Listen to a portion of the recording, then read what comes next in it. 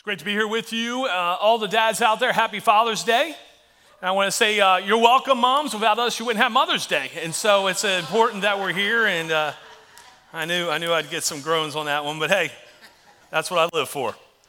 It's Father's Day, as you know, and I just want to let you know, Dad, you are extremely significant. And I also want to acknowledge that on a day like this, a holiday like this, that there's mixed emotions. This is for instance, for me, my first Father's Day where my dad is celebrating in heaven. And so it adds just a lot of other different things that are happening.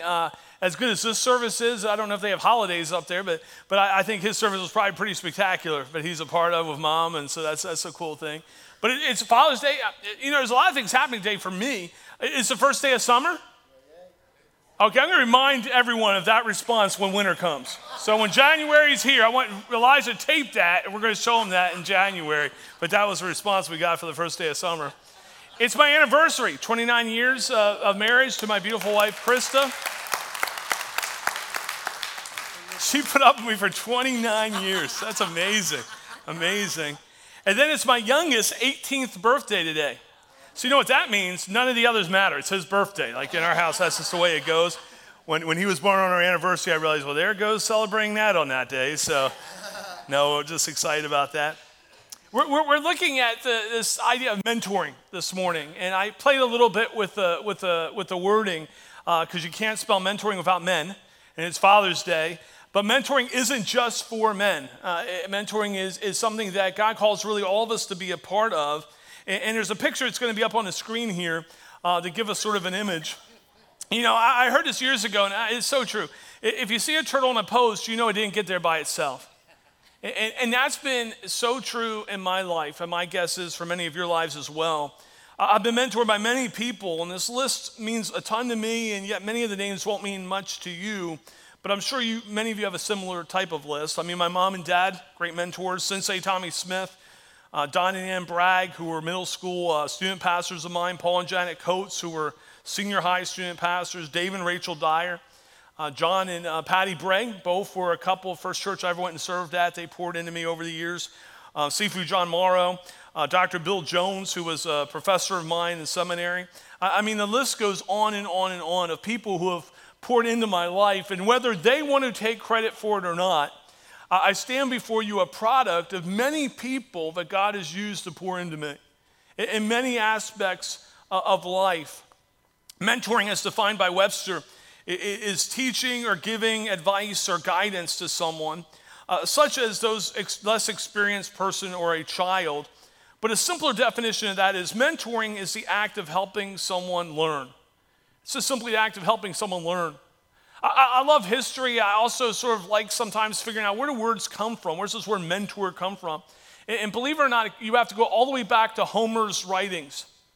And when Homer's writing his Odyssey, he speaks about Odysseus, who's heading off to the Trojan War. And he leaves his son Telemachus in the hands of a man who's going to pour into him. And the man's name happens to be Mentor. And what Mentor does is Odysseus is away, and of course Odysseus has no idea how long he's going to be away. And if you know the story, he's gone a lot longer than he expected. But Mentor pours into Telemachus and raises him to be the man that his father would have raised him to be had he had the ability to be there with him. And mentoring is just it's sort of a family thing, and I'm talking about church family. I mean, we have many mentors in our life, and as I was looking at the origin of this word mentor, that Odysseus gives Telemachus really over into the hands of this man named Mentor to pour into him, I was thinking of a story my mom loved to tell when she was talking about other people pouring into the life of her children. Apparently, I don't remember this happening, but it was in high school, and I was going through, I don't know, some type of teen angst, and I don't know if I was upset with her. I mean, I can't imagine I would have been upset with my parents as a teenager. I mean, that would have been weird. But she said, do you want to talk about it? So I said to her, no, I don't want to talk to you. I need to go to church early tonight so I can talk to my student pastor. Now, when she was telling me this, I was quite a bit older, and I thought to myself, and I asked her actually, did it hurt you that I didn't want to talk to you? And she said, it did a little bit. She said, but not much. She said, but I was so thankful that you were going to go and talk to somebody who would tell you the things that we would tell you if you had asked us. And that's why I'm such a firm believer in the church coming around each other. So I'm such a firm believer, as you'll hear later in my testimony a little bit, of our kids ministry and our student ministry, that that we have people speaking into our kids' life the words that we would speak into their life. It's in Homer's Odyssey where you have Odysseus saying to the mentor, pour into my son. I won't be here, but make sure he's hearing the things that I would share. The Bible is full of mentoring illustrations, and I don't have time to go through all of them, but I put another list together. Moses mentoring Joshua. Naomi mentoring her daughter-in-law Ruth. Elijah mentoring Elijah. Of course, Jesus mentoring his disciples. I love this chain. Barnabas mentoring Paul, Paul mentoring Timothy. I like that. And then Priscilla and Aquila mentor Apollos. And that's just to mention a few. And to be honest with you, some of my favorite mentors come from Scripture. In other words, sometimes mentors are people who are in your life who can speak directly to you. But we live in a day and age where you can be mentored by so many different things. I mean, podcasts, but I love being mentored through Scripture. So my favorite mentors are from God's Word. And the reason God's Word is living and active is because it's His Word. And He tells what? The good and the bad and the ugly. Do you notice that in Scripture? Like maybe you've thought, I would love to have lived such a life that I could be in Scripture. But understand, all the good, the bad, and the ugly would be there for everyone to read for all time. You know? And I learned so much from them. But notice on the list again, Jesus mentored the disciples. In fact, Jesus said this. It's recorded for us in John 12:26. If anyone serves me, he must follow me. If anyone serves me, he must follow me. There's a mentoring that happens through the very Spirit of Christ in our life. Now you might ask, is all mentoring the same? And the answer, of course, is no. Some mentors are in our life for a season. Some are lifetime mentors. I have mentors for different things. I have people who mentor me with my finances. I have people who mentor me with my marriage. I have people who mentor me in my parenting and being a pastor and this, that, and the other thing. I have a bunch of mentors who pour into different things. And to be honest with you, some I wouldn't ask questions, I'd ask the other. There's some who have really spoken into my life about being a husband that I wouldn't ask about finances, just being honest. And on and on and on. And so it's taken a whole tribe of people to pour into me to get me to where I'm at. And let me tell you what, I probably need twice as many, to be honest with you. Mentoring has been so valuable, and it's something that Scripture speaks so much about. Christian mentoring is unique. Christian mentoring is different from other mentoring in that it encourages a commitment to grow in an ever-increasing degree of Christ-likeness. So the mentors in my life that are believers, the way they mentor is different. They speak about finances different because it's Christ-centered financial planning. They speak about the marriage relationship different because it's about honoring Christ as a husband and honoring Christ as a dad if it's parenting and on and on and on. So Christian mentoring is unique from other mentoring because of that. Here's a key verse that, to be very honest with you, I find extremely challenging. I remember the first time I can recall really reading it in Scripture and thinking, that is a challenging verse. Paul urges the Corinthians, 1 Corinthians 11:1, be imitators of me as I imitate Christ. How many of you think that's challenging? That we live in such a way. Paul is saying, I'm living in such a way. He's not claiming to be perfect, by the way. But he is saying, I'm living in a way that if you follow me, you can grow in Christ. Like that's the type of model Paul is. That he could say to an entire church family there in Corinth, be imitators of me. Look at the disciplines that I have in my life. Look at the way I react to people. Again, Paul's not declaring perfection, but he's this living example, and he desires to mentor these believers in Corinth and into this ever-increasing Christ-likeness. And I prayed, Lord, let me live in such a way that I can say to others, imitate me so that you can know Christ. As I imitate the Lord, let me be a living example of what it means to be someone who is being perfected. Not perfect, but being perfected. A mentor helps another take their next growth step by being an example and by teaching. And as believers, we understand that mentoring describes this pursuit of God. In fact, the biblical word for mentoring is disciple making. It really is. Disciple making, mentoring. How do we help people grow in Christ? How do we help them live in a way that honors the Lord, that they can have the fullness of God's blessings in their life? Jesus modeled mentoring. Paul modeled mentoring. And the Bible shows mentoring to be a significant part of God's plan for his church to grow. So many times, and I think it's a trapping of the American church, that we think that God's plan, his sole plan for the church to grow is a Sunday morning service. And if you've been around here for a while, we believe very much in the gathering of one another. In fact, the scripture says, don't forsake the assembling of one another. And so this is important. But you know what also is important is serving together, doing life together, being in small group together, one-on-one together, time alone with God. Look, all these things are necessary for God's kingdom to grow. And so I want to share just 3 simple principles this morning on how we can mentor effectively. The first is this: in mentoring, less is more. Less is more. You say, Craig, what do you mean by that? The starting point for mentoring is in the home, and it extends to your spheres from there. It's always amazed me as I sort of look at the church of individuals who want to pour into the lives of other people, but not willing to pour into the lives of their own family. Not willing to be who they are at home, that they are outside of the home. Now, by the way, we all have home secrets. All right? I mean, that's just sort of, I get that. But there's a difference between that and being fake. Isn't there? And we want to be real, and we want to be honest, and really less is more. Jesus changed the world. This just blows my mind. Jesus changed the world by pouring into a handful of people. You say, no, we had crowds. Well, yeah, he did, but he poured into a handful of people. And from that handful of people, we're here. We're the product of that strategy. I had a friend I served with years ago on a church staff, and she had a commitment, and she was really good at this. Her commitment was, I'm going to make as many disciples as I can in my lifetime. The problem was, much of what she did as discipleship was really classroom teaching. And there's a place for that. But there's a difference between standing in front of a class and teaching and mentoring, because mentoring gets messy.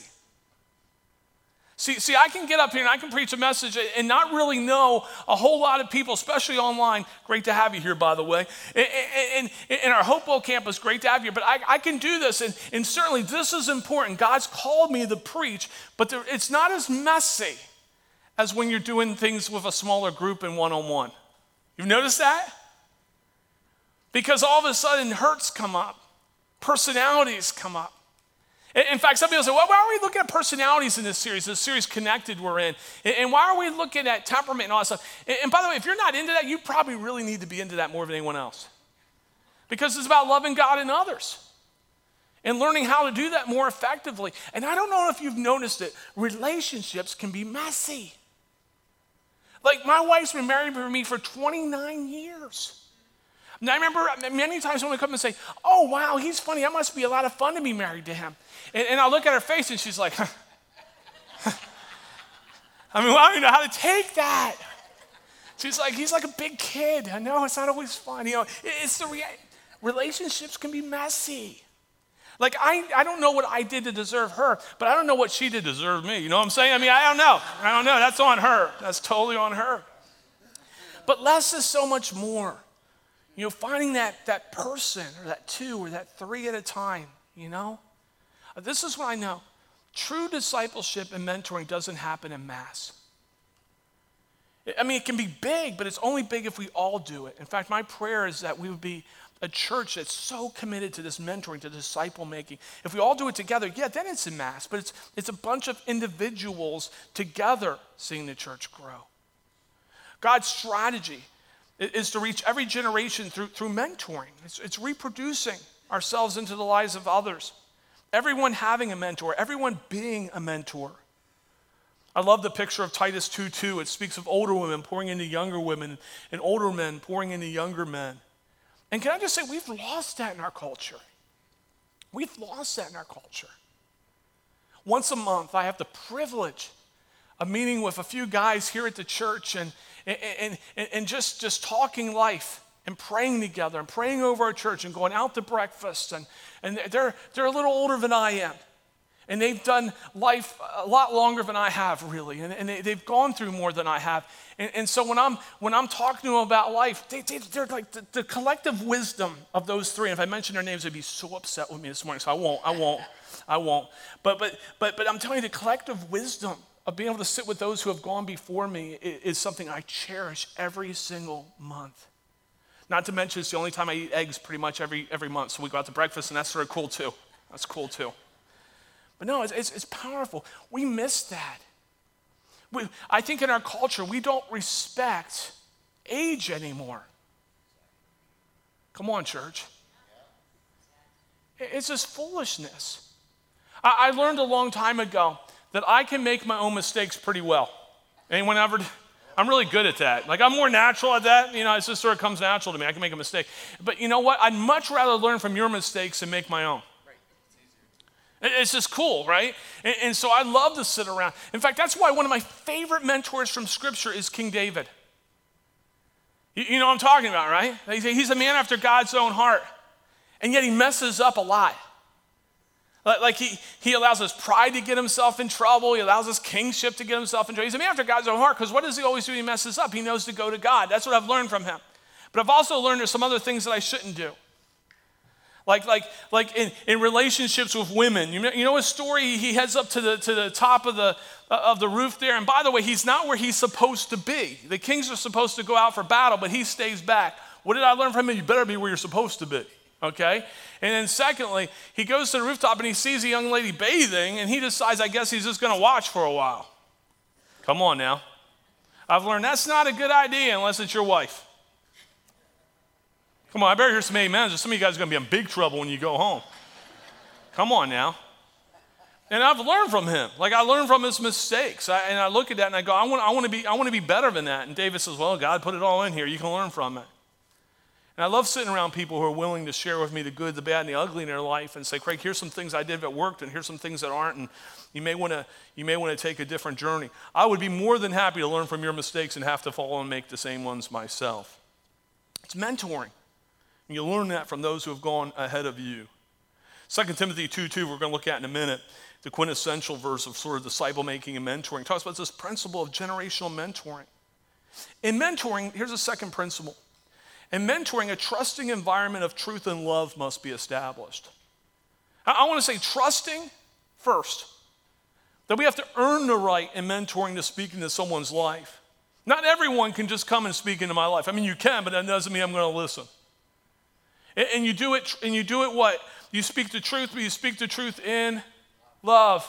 If you're not speaking the truth in love, you're simply being a jerk. Come on now, that's a biblical term, I think. It's not? Okay. Still true. Still true. It's the truth in love, and you earn that right.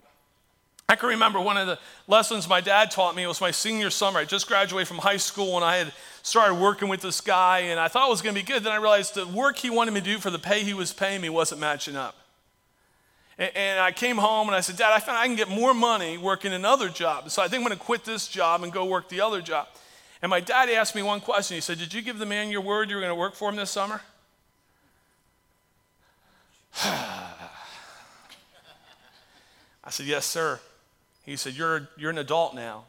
Actually, I wasn't yet. I was a month away. But he said, you're an adult now. He said, it's your decision. Now, here's a decision I really had to make. I could be a man of integrity like my father had modeled for me all my life, or I could not be. You see the choice he gave me? You're an adult, make your choice. By the way, I worked for that man all summer. I did that. But my dad earned that right. You know, some people will say, and you've heard it said before, we joke about it sometimes, don't do what I say, not what I do. You heard that? Oh, yeah. There's another biblical word for that, and that's just plain out stupid.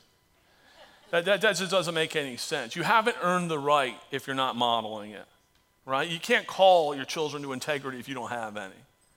You can't call the world around you to love if you're not showing it.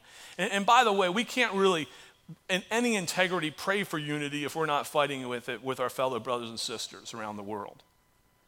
These are all things that allow us to earn the trust so we can speak the truth in love.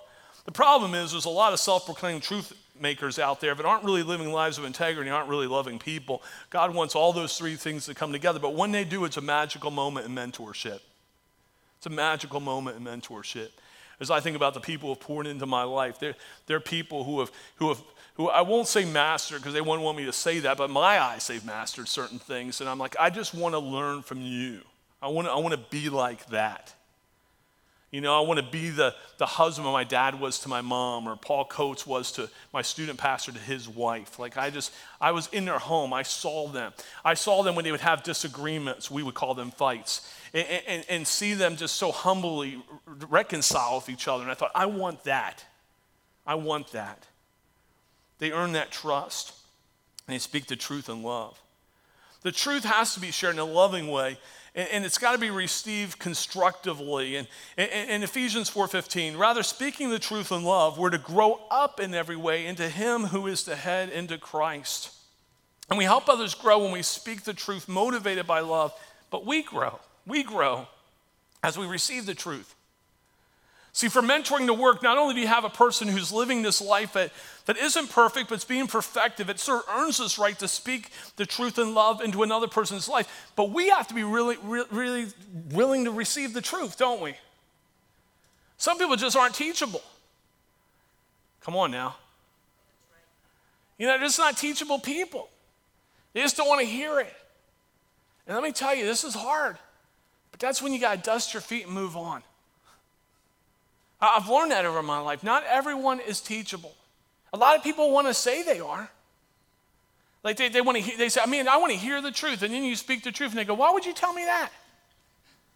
I was in a setting years ago with a friend, and he was sharing with me. He says, I don't understand why everyone misunderstands me. Oh, by the way, there's warning signs, right? Everyone misunderstands you. If you're misunderstood by everyone, come on now. He said, I don't understand why everyone misunderstands me. He was going through this particular time being confronted about something. And another friend of ours who had happened to go through AA was in this group of the three of us. And he said, you know what I learned in AA? He said, I learned that if enough people tell you have a tail, you might want to turn around and look at your backside. I thought that was pretty brilliant. And my friend said, I don't understand why he doesn't get me either. That's what he said. And I thought, dude, you don't get yourself. There's a problem happening here. And I've been there. We've all been there, haven't we? We just don't want to hear it. We think we know best. If we really want to grow, we've got to be people who are willing to learn. And if we're in a mentoring relationship and the other person really doesn't want to learn, it's not that we give up on them. We just got to move on. In order to this less is more, right? The last principle, the first one we looked at. In order for that to be effective, we have to understand that not everyone's ready to be mentored. And a decision to pour into one person is a decision not to pour into a ton of other people, if less is more. I can't mentor in my own life more than a few people. I just can't effectively, not get in their life, not be there for them, not have the access to me that they need to have and me to them. And so if I find someone that's isn't growing, doesn't want to grow, really, I don't know what they're doing, I've got to dust my feet and go on to somebody else. That's the most loving thing to do, by the way. And sometimes I move on, someone else comes in and they do a much better job than me. Maybe it was just we weren't clicking. It's all right. It's all right. I get it. I can't be the right person for everybody, but somebody can be. But we have to be willing to speak the truth and hear the truth.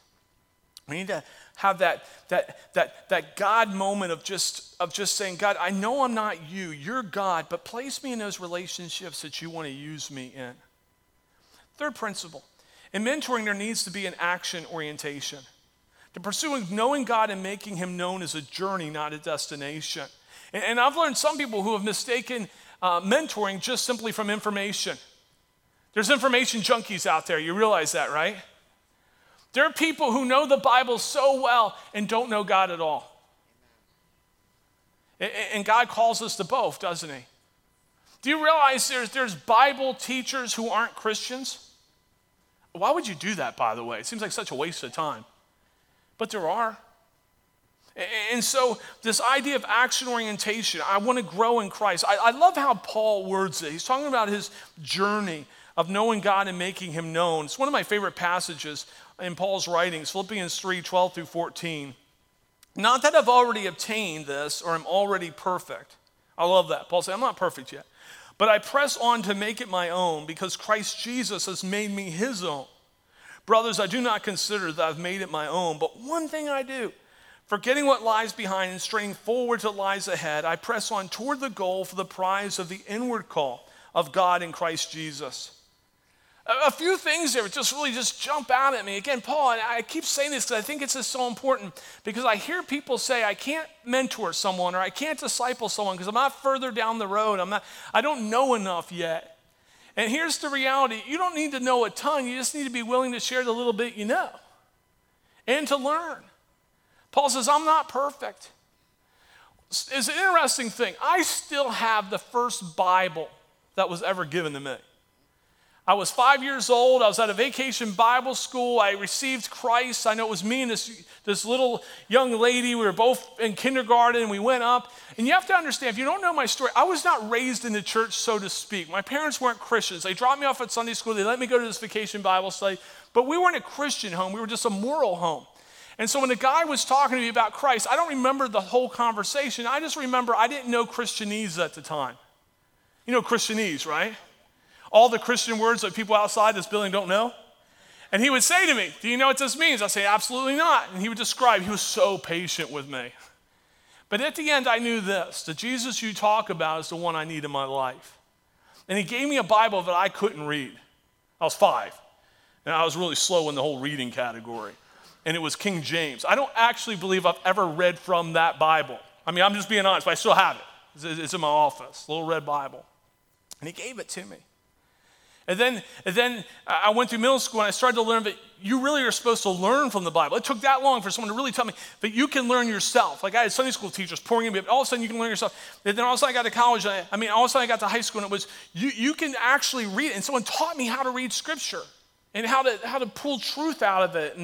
And so what I did for a full year, I would read the Bible. I was probably about 15 years old, and I'd write questions. And then on Wednesday night, which was our student ministry night, I would rush to the student ministry and I would look for the first adult I could find and ask them the question of the week. And they would sit patiently and work through it with me. What I didn't know until years later, while sitting with one of those adult leaders, and they said, you scared us to death. Like I never knew it. Like I thought they were looking forward to me asking them questions. I really did. They said, you scared us to death. I said, why? They said, because you were asking good questions, and we didn't always have the answers.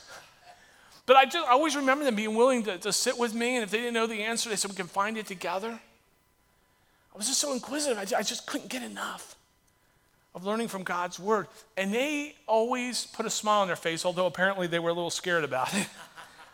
and they spoke into my life. I learned 2 things from there, by the way. As I look back, that sort of became a part of my experience as I started to pour into the lives of others. Mentoring often causes us to step out of our comfort zone. See, it's one thing for someone to come and ask me a question. It's another thing to say, hey, would you pour into my life? And for me to feel like, why would they want me to pour into their life? It's a little unnerving, but yet such an amazing, amazing responsibility and privilege. I've also realized this, that many mentors won't ask you. People won't come up often and say, can I pour into your life? You got to seek out mentors. You need to seek them out and ask if they'll pour into your life. And by the way, most will say yes. Almost all of them will say yes. But even if they say no, just keep going till you find someone to pour into your life. We have a one-on-one ministry here that's set up to connect people to pour into each other's life. Go online, connect with us, find out how you can be a part of it. Go to one of our Crosswind Centrals. Go and ask questions about that. Be a part of that. The other thing I've learned, and it's really given me a little peace when it comes to this mentoring thing, I don't have to have all the answers. And the reality of it is many times I may not. And I say, let's discover this together. That's some of the most powerful. Here's the reality. There's people I pour into and I know the answer and I won't give it to them. Because the greatest gift I can give someone is to learn how to find an answer, not just hear one. Come on, church. If I can teach someone how to explore God's word and adequately see his truth in it, then they're spiritually dangerous in a positive way for the rest of their life. And Paul's saying this. He uses this running imagery, which is really foreign to me, but he uses this running imagery. He says, I'm running. It's not a sprint, it's a marathon, church, right? Because we won't be perfected until Christ returns, when we see him face to face. But man, he is going for the prize. See, a mentor is not a better person than the one they're pouring into. They're simply further down the road. And this is God's plan for mentoring. God's plan for mentoring. 2 Timothy 2:2, I said the quintessential verse for mentoring. What you've heard me say in the presence of many witnesses, and trust of faithful men who will be able to teach others also. 4 generations. Paul pouring into Timothy, Timothy pouring into others, others pouring into still others. I don't believe it's an expression necessarily of age further down the road. It's a growing environment where believers are pouring into one another. We are made to do life together, church. Kevin Harney, in his book, Reckless Faith, writes, there's nothing more significant than loving relationships in the entire universe. Nothing trumps their value and importance. I shared a little bit, and if you've been around, you've heard my story quite a bit. But I came to Christ when I was 5. My parents didn't come to Christ until I was 15. For whatever reason, they dropped me off at church for Sunday school, then they would go off and do something else. They didn't go to church. But I'm so thankful that my parents were moral leaders in our home. They modeled a strong marriage, but they weren't my spiritual parents. They really weren't. Mrs. Graham, a Sunday school teacher, was my spiritual mom for a while. Don and Ann Bragg were spiritual parents of mine. And they poured into me.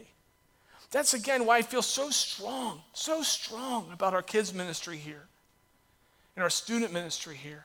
And this isn't an infomercial, but it's why I feel so strong that for Summer Serve, man, if you are able to jump in for at least one service, pour into a kid's life, you just never know. I wonder, I'm guaranteeing you, some of my Sunday school teachers never thought he's going to be a pastor. There's many things they probably thought. I don't think they thought that. But because of their patience and love, here I stand. You just never know the difference God can use you to make. I do know this. God calls all of us to be mentored and be mentors.